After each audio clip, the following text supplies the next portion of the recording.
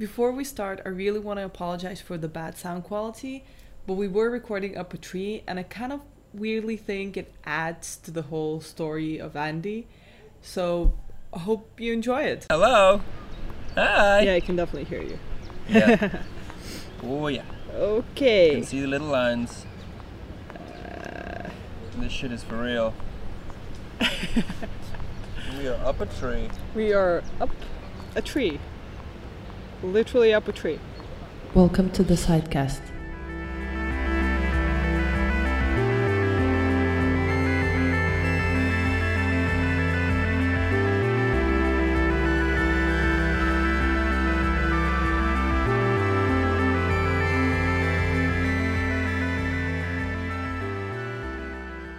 Well, I'm Andrew, or Andy Duncan.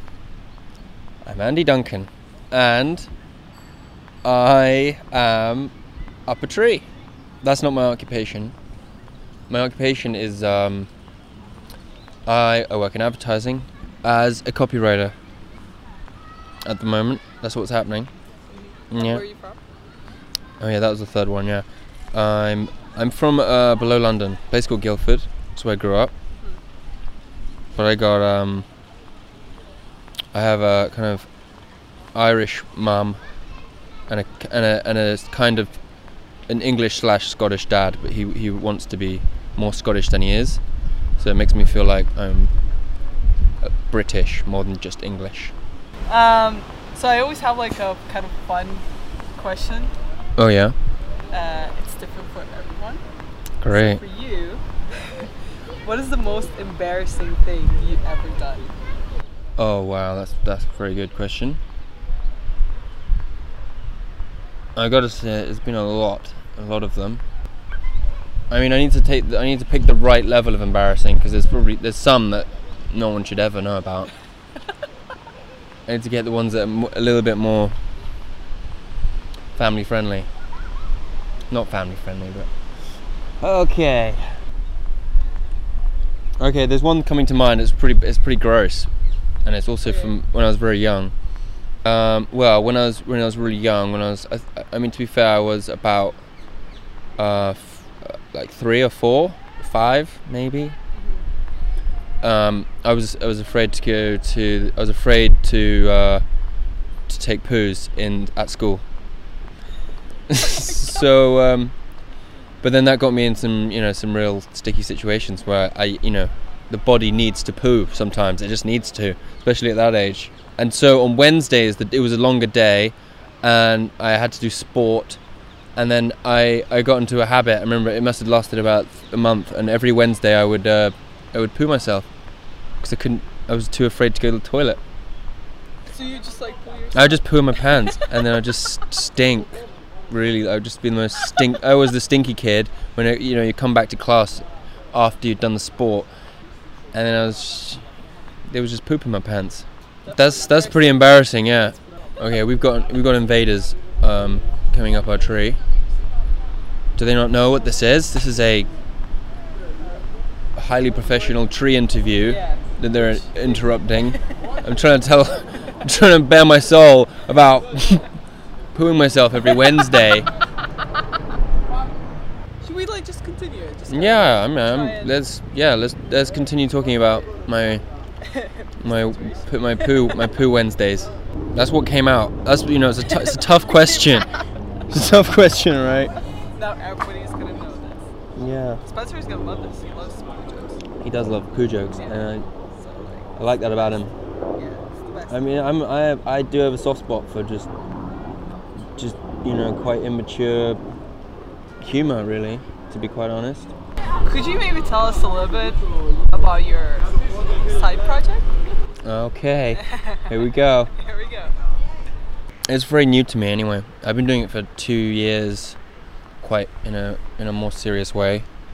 But it's clowning, and it all started through a workshop that I did. It was like a retreat. It was like a 10-day retreat. That's what they called it, a clowning retreat. And then we just in the middle of Wales, and it was with about 20 kind of actor, performer kind of people, and then we had this amazing teacher.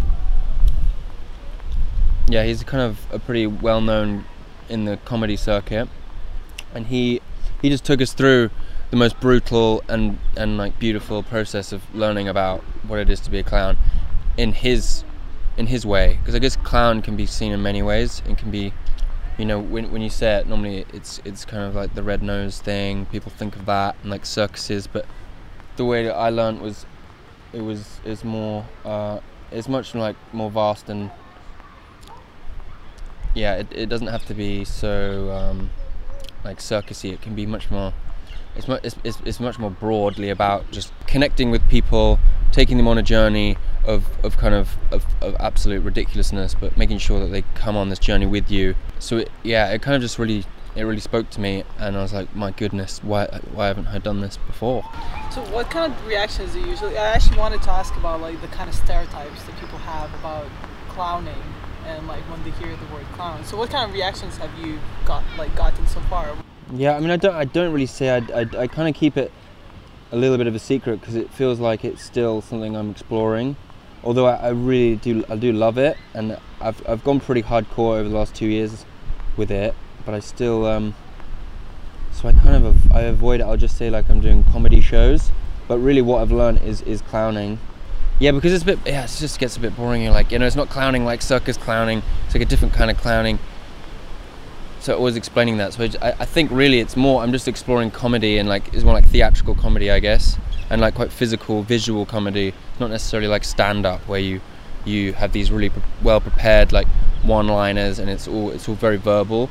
What I've been doing is much more like, there's definitely a lot of verbal stuff that I've been playing with, but it's also hugely visual and quite theatrical in a kind of really naff way. Like it's not like it's kind of really lo-fi theatre, and then through that you can find a lot of comedy really. So yeah, I think I avoid it. I don't really say like I'm a clown. I would say I'm just like doing like some comedy shows, and then I might even be like, I'm just doing some shows, some performances, and that way you don't have to like say it's funny, because then that's quite scary when you say like this is comedy.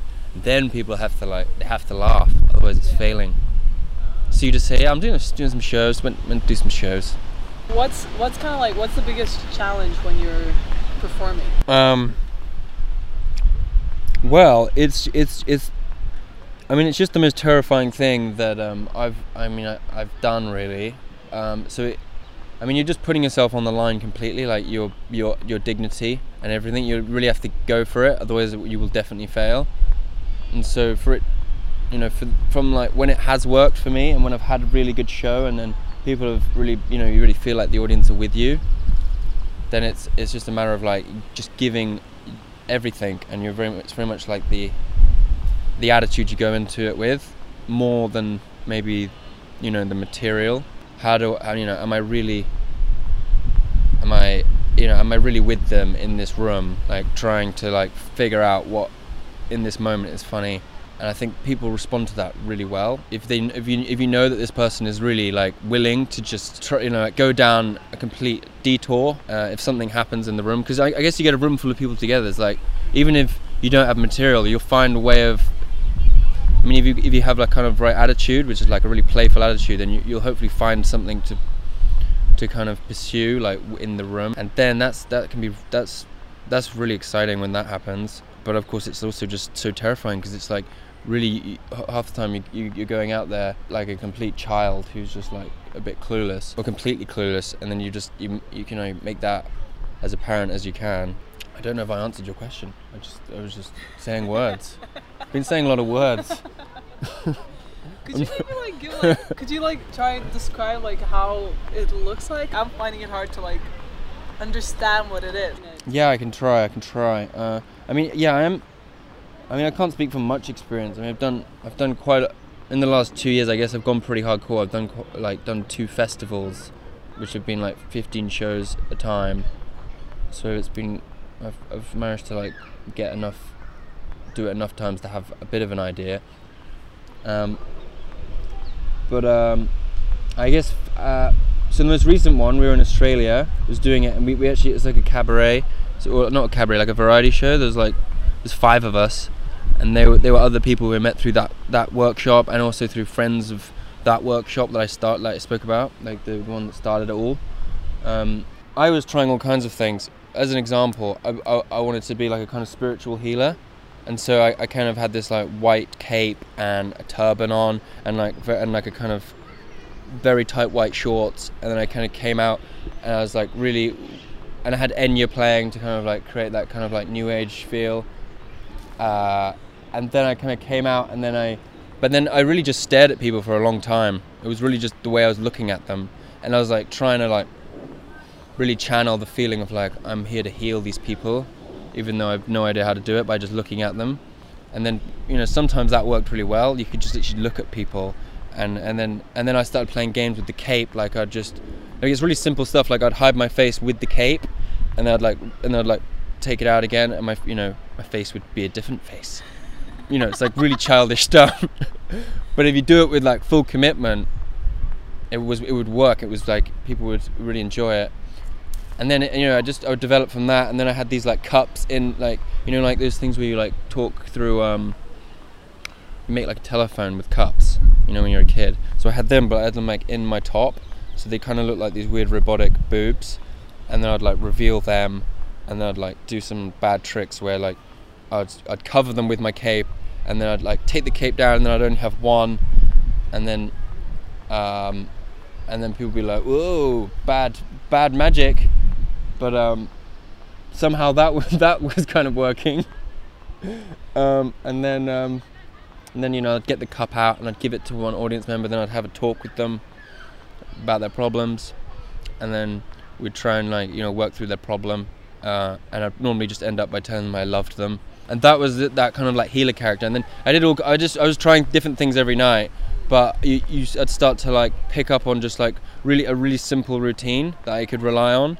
But then I'd very often go down detours and just keep exploring. And I guess it was a really good environment. We kind of set up the show with a kind of atmosphere of like, all right, we're trying things. This isn't a normal comedy show. This is like idiots trying to entertain you, but they don't really know what they're doing. When they were on that plane with us, then we could, then it would, you know, it was cool. It was like a playground. I was like, I'm this healer character. I'm just going to see what happens. And, you know, I had a lot of fun. Like I managed to like make doves appear with that had a fan, and they would like throw tissues on the fan, and then they looked like doves.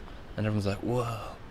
It was like bad theatre. You have to like craft something. Yeah, absolutely. You do. I mean, you do, I think, eventually need that, because it's just so stressful to not have a reliable piece of like set of routines.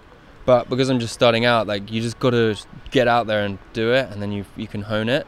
But I think craft a massive part of it. Yeah, I mean, even though but that's what I'm trying to get my head around. It's very tough. In one sense, you want to have like reliable material that you've crafted, but on the other side, you want that kind of naivety and that feeling of not knowing, and also just like spontaneity.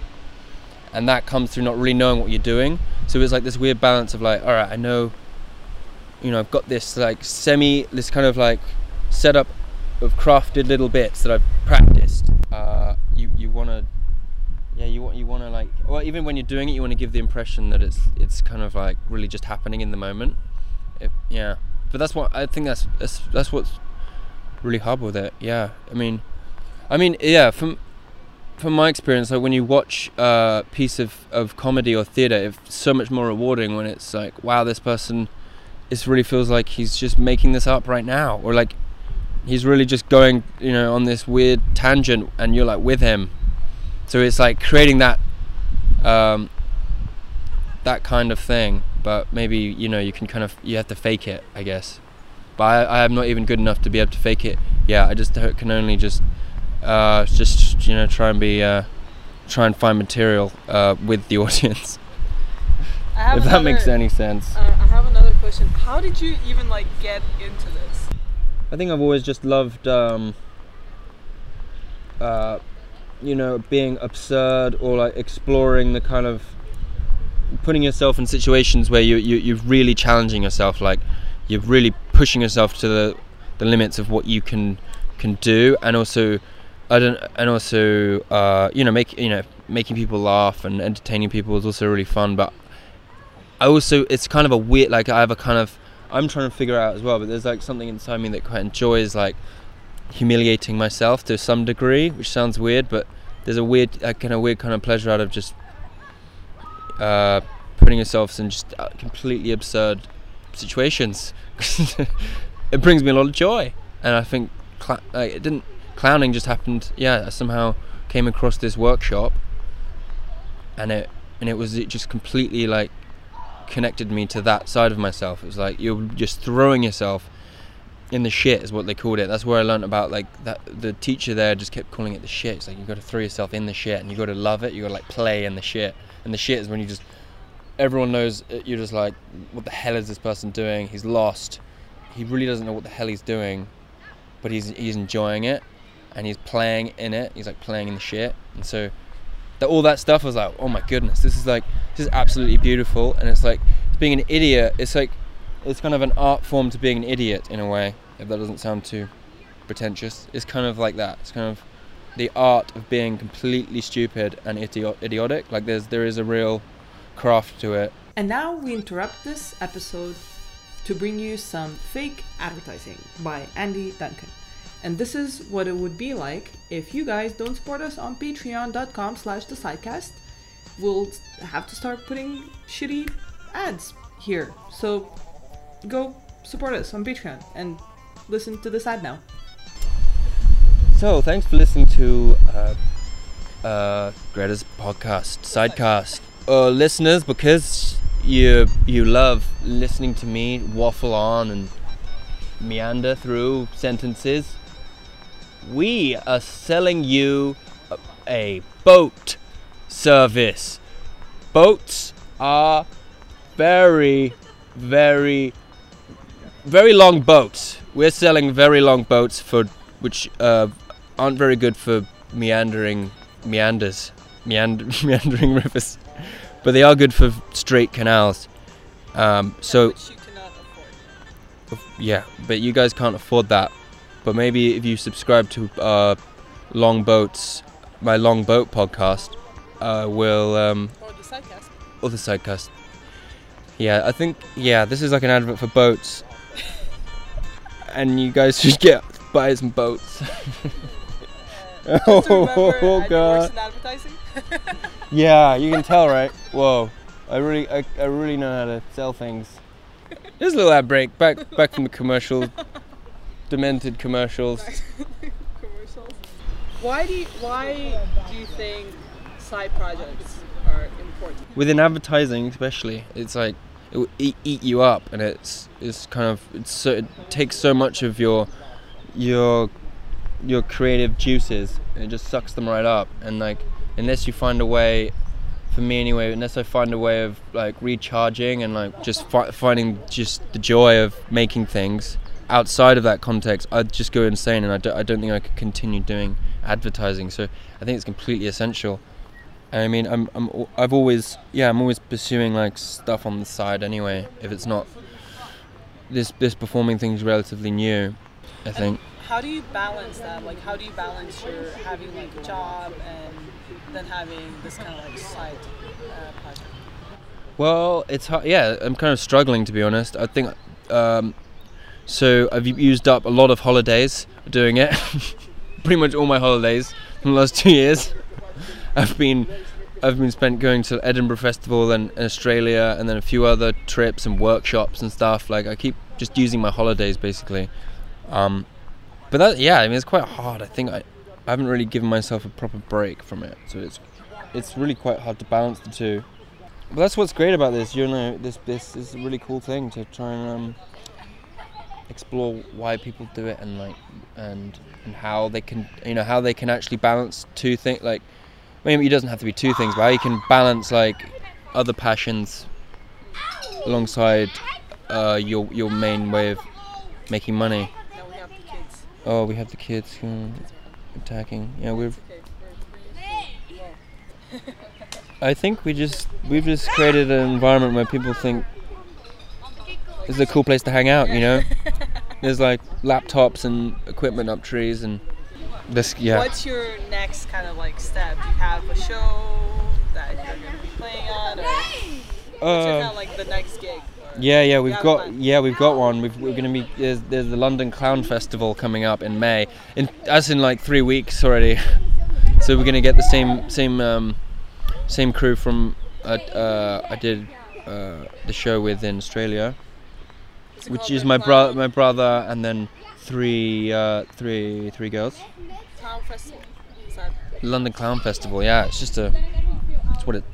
basically just the whole like the clown community coming together, putting on shows. It's a lot of like work in progress shows as well, rather than like the finished articles. So there's that, and then after that we'll be going back to Edinburgh Fringe Festival as well, which is the best. It's just the best place for all things creative. It's wonderful. So I'm looking forward to that. But yeah, again, it's gonna be really tight. I don't know how I'm gonna do all these things. I still need to like figure out, need to get that like clown brain back on, which is why this is good. You know, you're like pulling it out of me again, because I think work, like doing all the work all the time, I just like let it distract me, because doing the clown stuff is really really scary, and it's really hard to get in that mind space. But I do love it. So. Do you have a name for your like performance or? Oh, I mean we're called we keep changing. We used to be called the Sensitive Bricks, and then we were called the Sensitive Bricks, like that you build houses with bricks. But we're sensitive ones. We're not hard, you know. We're soft, but together we can build things. Great things, like a wall. And we can keep out horrible things. We can let the right things in. No, that was that, and then after that we became a much more like kind of accurate title for what the show was, which was Late Night Nonsense, because we were on at 11 o'clock at night, and yeah, the show was mostly nonsense. Especially on a bad day, it just looked like it was like an asylum. People were just watching us, you know, failing. But you know, it wasn't all bad. So that's what we were called, yeah. And then within that, it's like I do a double act with my brother as well. Sometimes we're still figuring that out, and we're just called the Duncan Brothers. Nice. That's like a perfect name. Yeah, it feels right. It's so simple, but it feels right. The Duncan Brothers. Yeah, definitely. Somehow it's like, yes, of course, that's a thing. Yes. The Duncan Brothers. Like it seems like it's already a thing. Yeah. Well, yeah, we're trying to make it a thing. And that's a whole other challenge, is like figuring out how to be a double act, because like we've like gone on this whole journey together from the beginning, and we've like pushed each other, and but then that it's one thing seeing, you know, your brother up there, and then or like doing it yourself, and then another like actually figuring out how to do it, you know, work with another person on stage, because really neither of us we have no real performing experience whatsoever, so it's all very new. We're figuring, we're like absolute babies on stage. Another commercial break. Your favorite commercials. No, it's alright. I was doing a commercial break. It's fine. No big deal. Do your feet get cold at home? Do you crave having a more organic carpet at home? You tired of those woven horrible carpets? Well, we suggest moss carpets. We'll install a mossy base to your living room in under 1 month. It'll take just 1 month of your time, and you'll have a mossy floor. That's mossyfloors.co.uk. I mean, this is the disadvantage of being up a tree, I guess. Yeah. That was actually my question. Like, why are you in a tree? Why am I in a tree? There's a nice question. Well, I think it's for one, this tree is pretty beautiful. It's basically a bench, like a kind of three-dimensional bench. That actually all benches are three-dimensional, but this bench is particularly windy and good. I mean, look, it's just made for sitting. Yeah, it's just more mystical, right? But I mean, also it's like, I think for me anyway, like I feel more comfortable where I'm like, you know, in a kind of more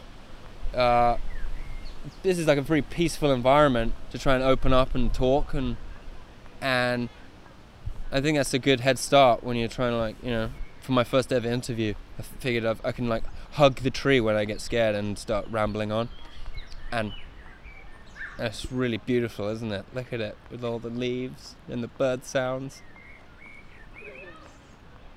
Yeah, who wants us down the ground? Is that something that you did, like, when you were a child? Did you, like, used to climb? Oh yeah, absolutely. Yeah, I mean, I was obsessed with primates, actually. That was my thing as a kid. That was like my passion. Yes, primates. Like, you know, like gorillas, orangutans, capuchin monkeys. I used to love it all, and I just like researched them and had dreams of like hanging out and, you know, maybe living up a tree. This is a good question. It's pretty accurate. Like me and my cousin, our main dream was like we were gonna run away together and live in a tree house in the jungle, and we made a vow, and it felt like the most clear vision we could ever have. We were like, yes, we'll live up a tree in the jungle, like living off the jungle. So this is, you know, my first steps to living my dream. Yeah, a little bit. I mean, maybe I have to adjust a bit. I don't want to just like, maybe not in the middle of the jungle, but like we're really nice, living in a nice tree house. Oh yeah. So thank you guys for listening to yet another episode of the Sidecast. There's 2 more episodes until the end of the first season, which is the Wyden and Kennedy special. I'm really sorry again for the sound quality. Recording up a tree is a bit complicated, as you can imagine. But it was really fun, and thanks Andy. You can check out all the photos that Coco did on www.thesidecast.com. And once again, I really would like to remind you guys to support the podcast, because this is not my job, this is not Coco's job. We're just doing this because we really love it and we want to do more stuff with it. But for that, we need a little bit more financial support. So if you don't want like shitty advertising in the podcast, please go and support us on Patreon, even if it's like €1 or whatever. It's just like, it makes a huge difference for us. And it's patreon.com/thesidecast. Thanks guys, love you, and see you soon.